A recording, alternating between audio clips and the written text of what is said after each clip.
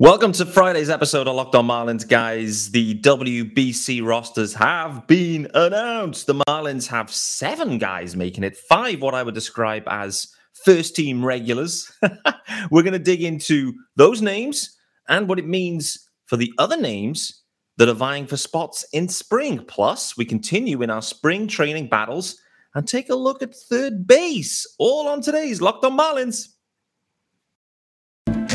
You are Locked On Marlins, your daily podcast on the Miami Marlins. Part of the Locked On Podcast Network, your team every day.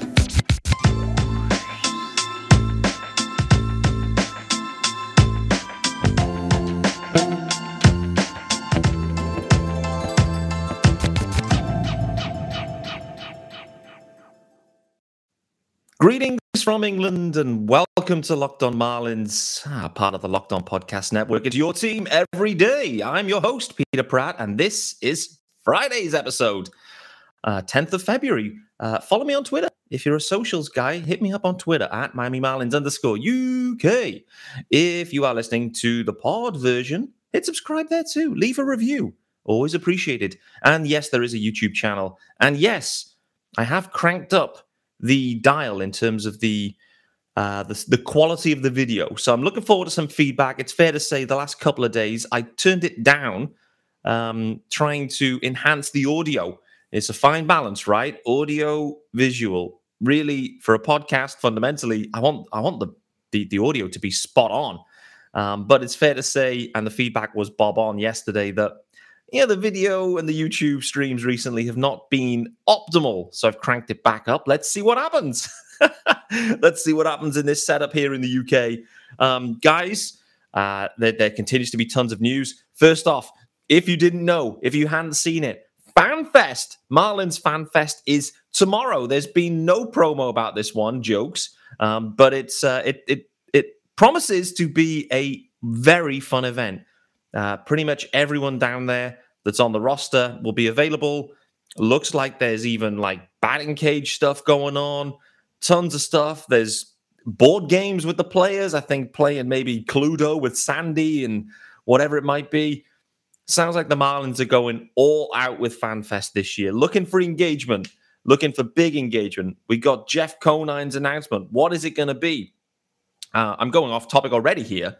But the one thing that I mentioned on Twitter a couple of days back is the Marlins really just need to get back to this, get back to their roots, get back to what they originally were, what the fan base originally connected with, and that is the Florida Marlins with Teal and fundamentally winning some championships. Since then, a couple of different ownership groups. It's fair to say the Loria ownership group, yes, they changed the name, they changed the ballpark, they changed the color scheme. Derek Jeter came in with Bruce Sherman and the rest of the guys. And it's fair to say they made some changes there. They went down a more, what I'll describe as conservative or corporate approach, it's fair to say. So gone were the zany colors, gone was all of that, and in came very traditional, clean looking stuff. And it's fine.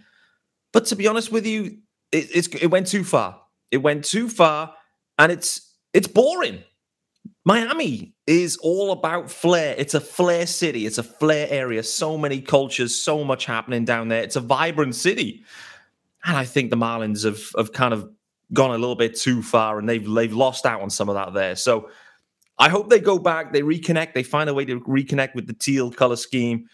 Something that brings back some of the old fans. And, can jerseys alone do that and color schemes? Probably not. But I think it's a start, and I think clearly bringing back Jeff Conine, bringing back some of the alum of the Florida Marlins and the successful teams and clubs, I think is only a good thing because it's still in need of a reconnect back with the surrounding areas. So I think it's right the Marlins look to do that. So long-winded way of saying FanFest is happening tomorrow. Looks like it's Marlins Media Day today as well. So Jeremy Taché looks to be interviewing like everyone, which is great. There's other guys there, the usual media guys, I guess, having some time with the guys too. So there's going to be tons of sound bites coming out as well. which is all good for Locked On Marlins because more sound bites, more content, more discussion, which is always good for a man with a daily pod. Yes, sir. So that's happening.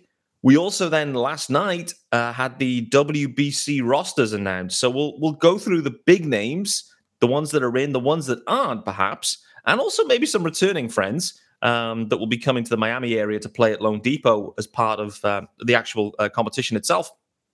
So from a Marlins perspective, there's three guys that are playing for the Dominican. Firstly, Sandy Alcantara, the reigning Cy Young, NL Cy Young anyway, hasn't got his hardware yet, but anyway, they'll fix that spelling error shortly. He, along with Johnny Cueto, new acquisition, and as well Luis Reyes, all these guys are going to be swinging it for the Dominican, which will be a lot of fun.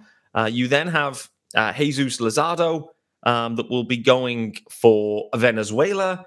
There's one other guy that I've now forgotten about, which is Gene Segura. Actually, Gene Segura is playing for the Dominican.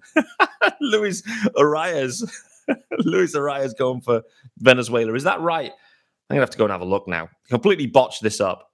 Anyway, yeah, Luis Arias is Venezuelan. Come on, P. Screw your head on a Friday. So there you go. It's those five guys.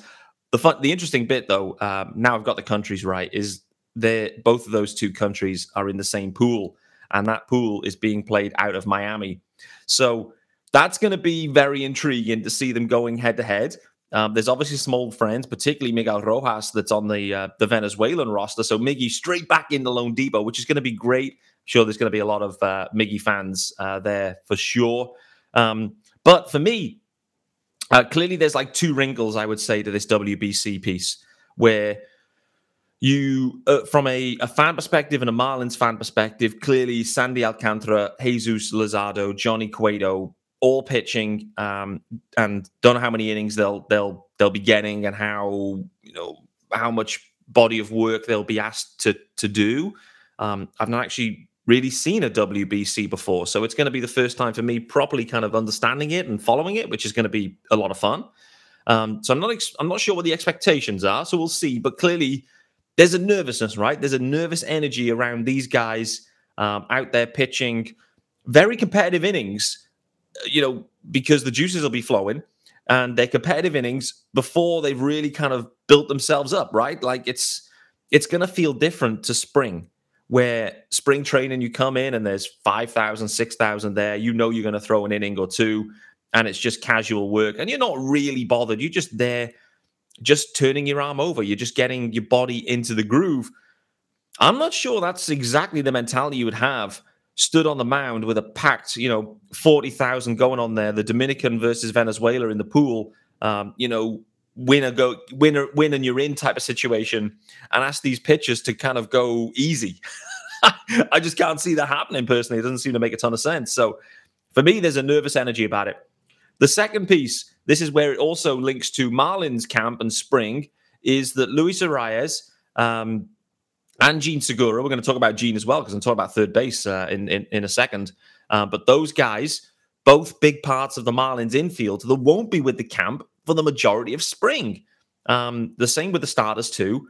But those starters, we kind of know where we're at with those guys, and it'll maybe give some more opportunity and more innings to some of the other guys, particularly like an Uri Perez, for example. But not having Gene around, which I think is interesting, and Luis Arias, both of which new acquisitions, not being around the team in spring, again, is interesting timing, but it does open up opportunities for other guys to get more reps because, well, they're not there. And so we expect the Dominican and potentially Venezuela to go deep into the tournament, at least likely get through the pool stage, of which then they'll start to get into some games, potentially against the US and Mexico or Colombia, for example. So there's a decent chance that, they're getting to quarterfinals, semifinals, these teams, and it's going to be deep into the tournament. The deeper you go, the less spring training games that you'll be playing. So for me, the guys that are in, nervously excited for them. The Dominican lineup and that Dominican roster looks absolutely stacked. So I'll be cheering those guys on for certain. I have to talk about Team GB. No Marlins on the roster. We thought there was a chance at one point of 2 Marlins making the roster. In the end, neither of them do. Jazz Chisholm, as was already reported by Craig a few weeks back, not being allowed to participate by the Marlins due to his health issues, an injury record in 2022, and the need for him to familiarize himself at center field. We also did think, though, that Ian Lewis might be making this roster. Ian Lewis not on the roster. I haven't seen any further information as to why he wasn't on the roster. But nevertheless, it's, I guess it's GB's loss. There's still some fun names on there. I'd definitely say, the Mariners' top prospect, catching prospect, Harry Ford, for certain, one of the key names to look out for.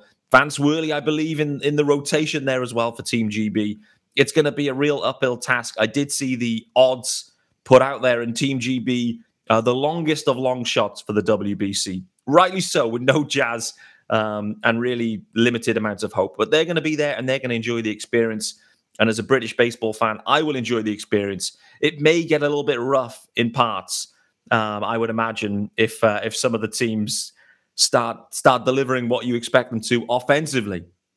Yet, reminder that GB are in the same group as the team USA, which is absolutely stacked. Also, so that's the WBC stuff, guys. They're the guys that, I guess the main guys that have made it from a Marlins perspective. And yeah, like I mentioned, nervous energy around the pitchers. What is their body of work going to be like? And clearly, we're just looking to avoid any injuries, any injuries at all. It would be absolutely devastating for the Marlins if any of the guys get hurt and miss any significant time. It is what it is.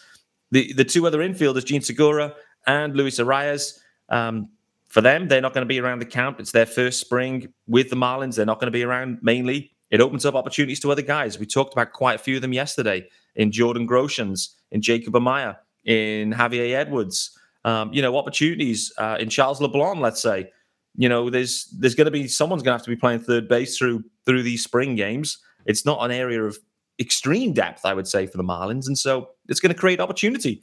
With that being said, speaking of opportunities, let you know about our good friends over at FanDuel, of course. And I mean, listen, the Super Bowl is absolutely closing in right now. And this year, the only app you need for your Super Bowl party is FanDuel. It's America's #1 sportsbook, and it's our new sports betting partner over at Locked On. They're the #1 sportsbook in America. And if you're new to FanDuel, that is even better. They have so many great features that make betting on sports fun and easy. You can download FanDuel right now and bet Super Bowl 57 with a no-sweat first bet. You'll get up to $3,000 back in bonus bets if your first bet does not win. FanDuel lets you bet on everything, absolutely everything, including the traditionals, money line, point spreads, and who will score a touchdown. It is a safe and secure and super easy to use app.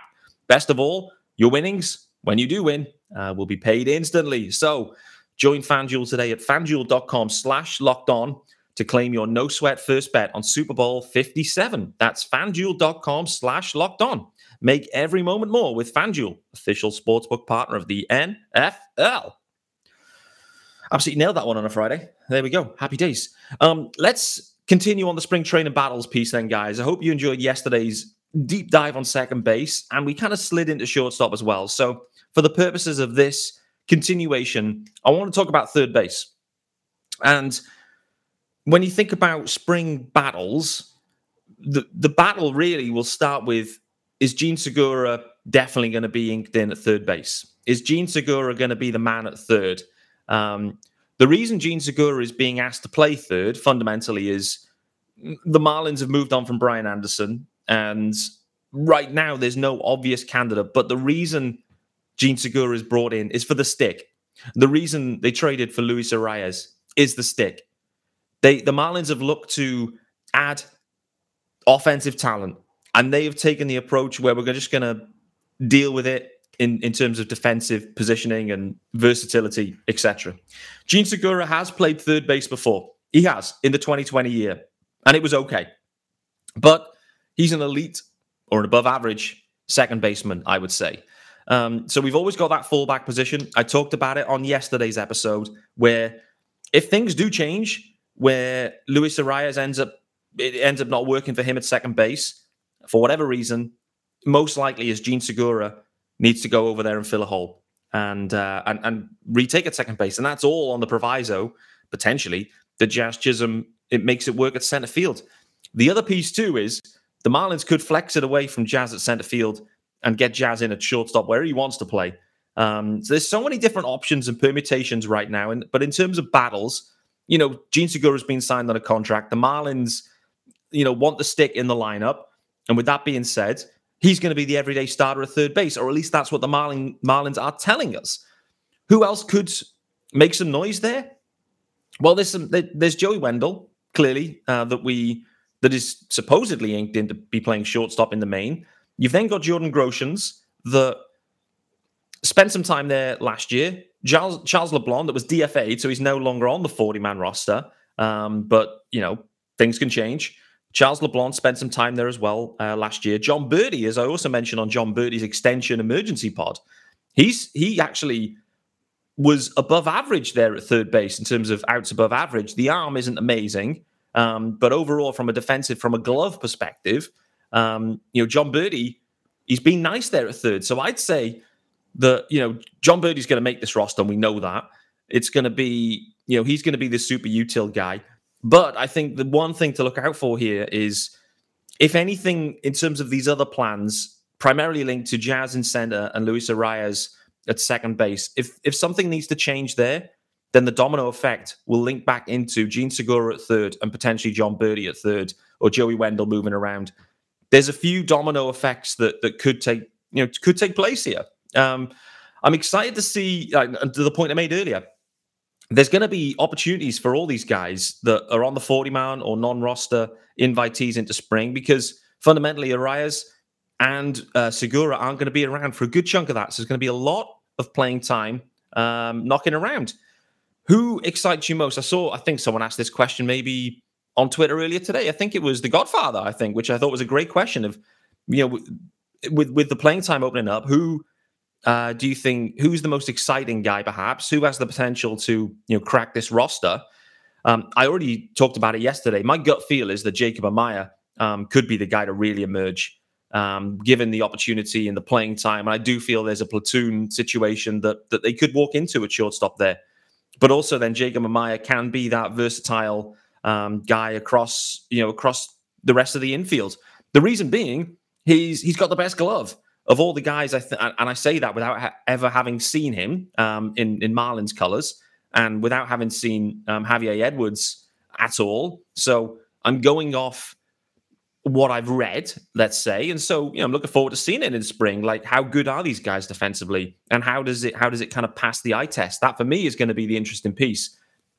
But by all accounts, Jacob Amaya's glove is the best glove in there. And for me, that gives him, clearly because the Marlins are showing some deficiencies defensively within the infield, surely that gives an interesting opportunity to Amaya, particularly if the bat plays as well. And it becomes where there's some power. He showed some power in the stick last year, more power than he's ever showed in the stick. And so if that can translate and he can carry that through and has a nice spring, there's a real opportunity there. Jordan Groshans, I think, is equally in the same boat where there's some power there. He obviously spent a bit of time. The Marlins traded for him as well. They've traded for a ton of similar kind of profile guys. And so, there really is a battle between all of them. I don't think just in spring, but just more in general. Like, they're all at similar levels. They're all vying for the spots, right? I mean, Joey Wendell, we know, is an expiring deal. So as you look into 2024, there's an open spot there. There's a starting spot knocking around for Groshans, Amaya, Edwards. Let's even throw Garrett Hampson into the mix there. There's a spot available for all of these guys to be shooting for in the future. We know there'll be a need for them to make appearances at the major league level in 2023, while guys, spend some time on the IL, the usual stuff. So for me, this isn't just a spring battle. This is like an ongoing 2023 audition in some ways.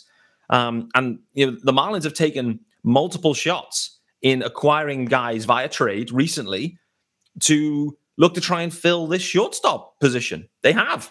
And that seems to be where the overall battle is right now. And that is the most intriguing bit of this all, really, in terms of, the actual battles. It isn't just for 23, it's for 24 and beyond. We'll see. Is Jacob Amaya, is he Miggy Rowe 2.0? and maybe with a bit more power in the stick. And if it is, that is an extremely exciting prospect, I would say, for the Marlins, and really fits the profile of what they're trying to do. Let's talk about our good friends over at Built Bar, because why not? It's Friday. It's Friday, of course. And if you're looking for delicious treats on a Friday, but you don't want all the fat and calories, then you got to try those Builts. And we've just got through the holidays, and the goal has been to eat healthier this year. And you've got to try those Builts because healthy is actually tasty. They're so delicious, you won't think they're good for you. Perfect for any New Year's resolutions. What makes Built Bars so good? Well, for starters, they're covered in 100% real chocolate. That's right, 100% real chocolate, and come in unbelievable flavors like churro, peanut butter brownie, and coconut almonds. To be honest with you, I'm not sure how Built does it, but these bars, they taste like a candy bar whilst maintaining amazing macros. What's even better is that they are healthy. 130 calories, 4 grams of sugar, 17 grams of protein. And if you want to, now you're saying to me, Pete, where can I get these Builts? Easy. Built.com, of course, but they also have them stocked at local Walmarts or Sam's Club. So you can head to your nearest Walmart today, walk to the pharmacy section, and grab yourself a box of Builts. You can pick up a 4-bar box, cookies and cream, double chocolate, or coconut puffs. If you're close to a Sam's Club, run in and grab a 13-bar box with all the hit flavors, including brownie batter and churro. Thank me later on those one and enjoy those Builts. Yes, sir. All right, so in summary here, guys, because we are almost out of time, it's those double ads, and I went off on a random rant at the start of the episode. WBC rosters are announced. All these guys are going to be playing in Miami in the pool. Great to see. We want health out of the starters, and we want to see, we want health out of everyone, to be honest with you. But particularly the 2 positional guys that are playing in the WBC, that creates opportunities in spring. In terms of spring, in terms of third base and the battle there, Gene Segura is in a one-man battle. He's battling with himself. He has the job, according to the Marlins. Defensively, he'll be fine there. The arm plays, and he's going to be fine. If the Marlins need to deviate, Gene will slide into second base, and then there'll be other options, potentially, that they'll need to consider. More broadly, though, the battle in the infield isn't just for 2023. It is, but also for 2024. It's an audition.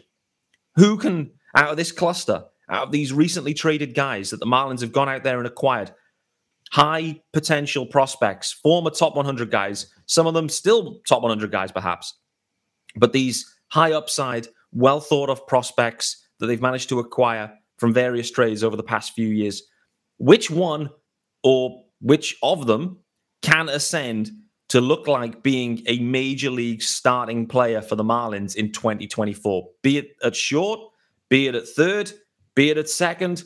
Hey, the Marlins also, they need some help at first as well. So there's a few different spots that they need. But for me, that is one of the key storylines over the next 12 months, is which of these guys, if any, can give the Marlins confidence that they can handle everyday shortstop duties.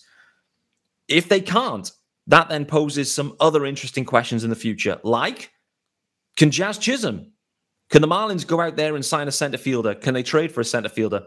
And can Jazz Chisholm handle shortstop for the Marlins in the future too? Is that the plan? Is that the grand plan? I know why they're not making the move now, because they can't, the price isn't right on some of the guys that maybe they're after. So right now, Jazz has to go and learn the position. But is the overall strategy to is the overall strategy to play Jazz at shortstop? I think there's other guys that can play short right now. The Marlins can make do with that. Frankly, there aren't any real other guys that can play center. And so Jazz is stepping up for that. But I think there's a few near-term things that are happening right now and a few mid-term things looking at 2024. Thanks for making Locked On Marlins your first listen of the day, guys. If you are thinking about your second listen, then I would highly recommend heading over to Locked On MLB Prospects. Lindsey Crosby is the host of that one and is a prospect encyclopedia. And he's going deep on the MLB stars of tomorrow. It's free and available wherever you get your pods, much like Locked On Marlins.